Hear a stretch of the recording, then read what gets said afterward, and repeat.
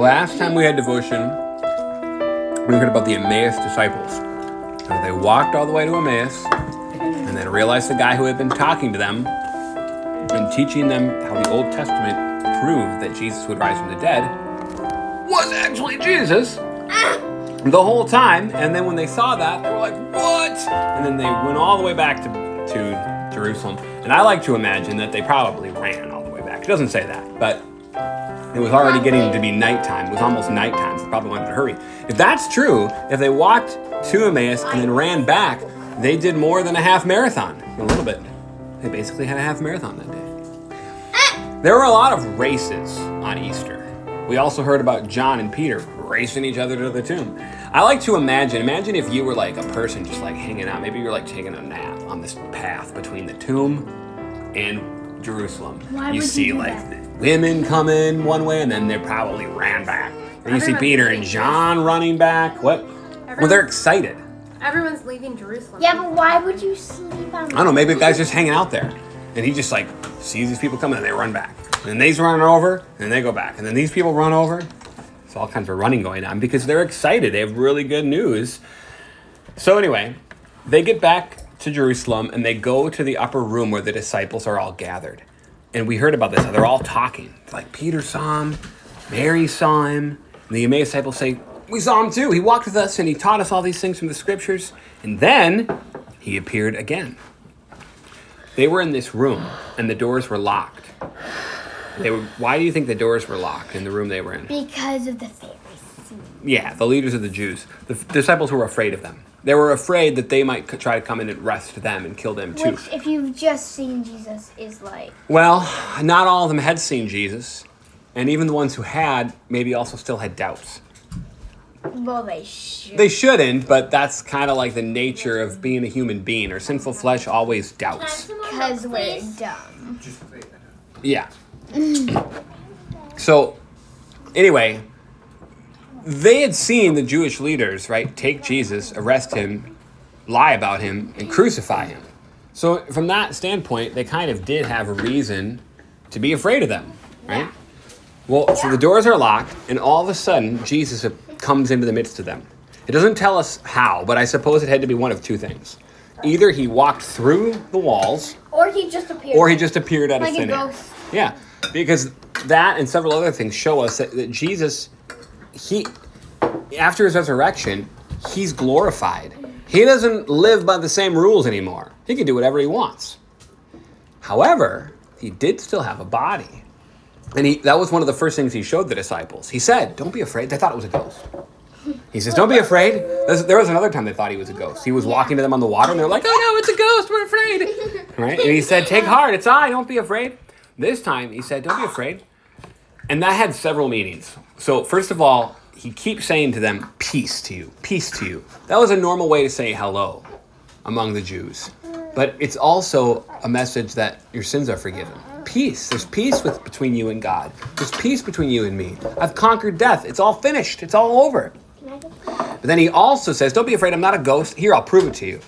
And he's like, you guys got any food here? And they give him some food and he eats it. Now, do you think Jesus, after he rose from the dead, needed to eat food? No, but he still could. And he did to show them that he was a person. If he was a ghost, it would just fly right through his Exactly. butt. Right. Unless it was ghost. He wouldn't have a butt. He wouldn't have one, right? He would just, yeah. It's like the joke about you heard this joke? What if he was Skeleton, hold on. Skeleton walked into a bar and he ordered a drink and a mop. He's gonna take a drink and it's all gonna go on the floor, so he's gonna mop it up. So, the other thing Jesus did is he showed them his hands and his side. Why did he show them his hands and his side, Samara? Because there's holes in his hands. Yeah. To show them that it was really him. Not only is he a real person, not a ghost, but it's really Jesus.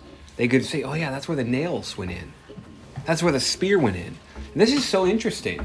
Like, okay, let's say that somebody came and showed you like a gaping, bleeding wound in their hand or their side.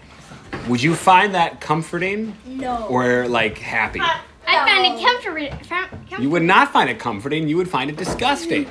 But Jesus' wounds, they were real wounds. We'll see in a little bit. You could even put your finger into them. But I'm sure they weren't gaping, bleeding like sores, right? They showed that it was really him who had paid the price for sin, who had suffered for the sins of the world, but that he had conquered.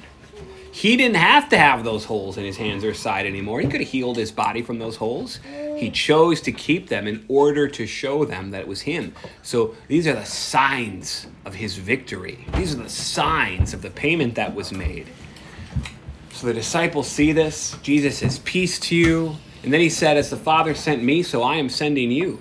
And he breathed on them.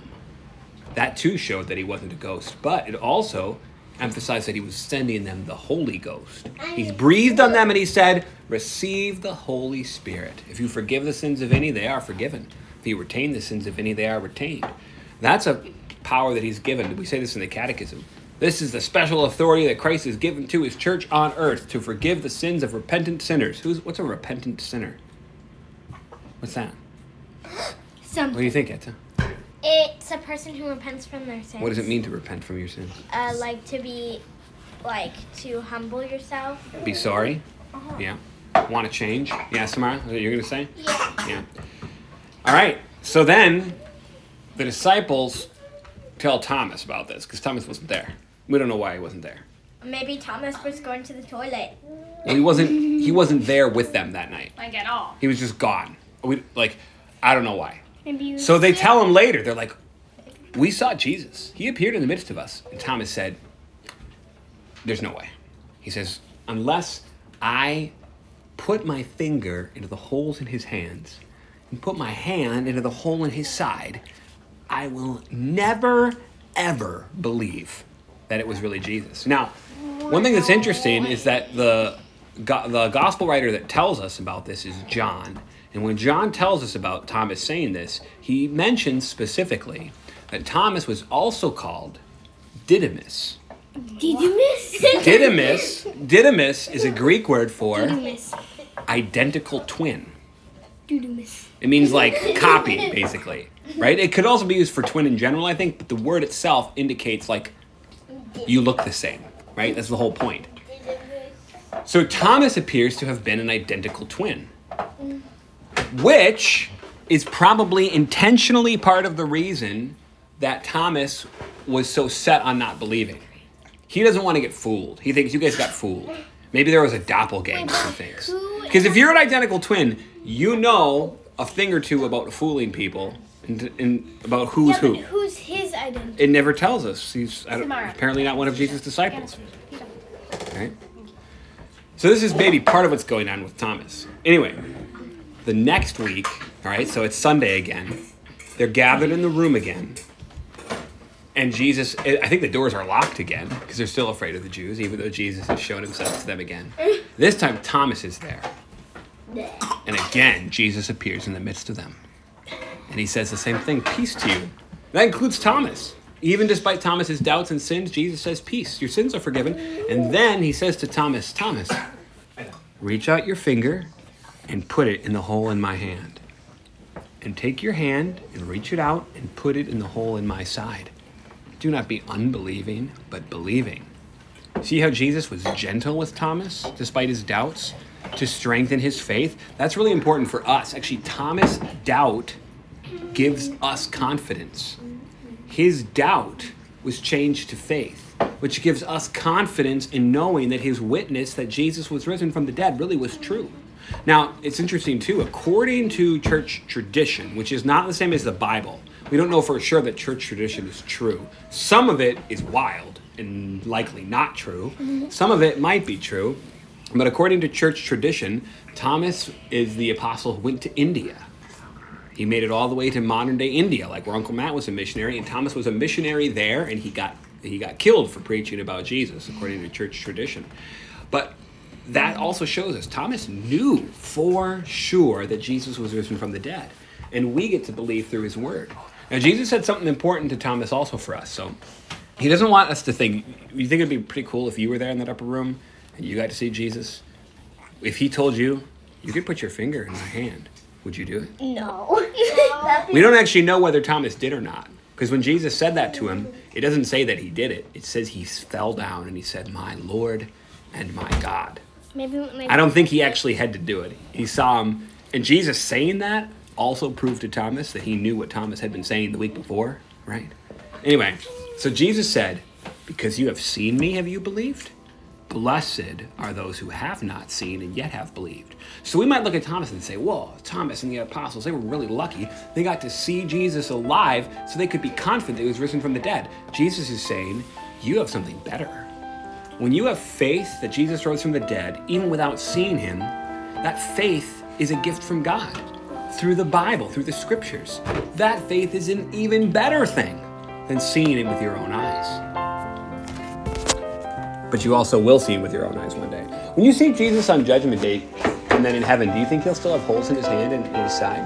No. Yeah. I don't know. He might. Maybe. Revelation describes Jesus as a lamb who looks as though he had been slain.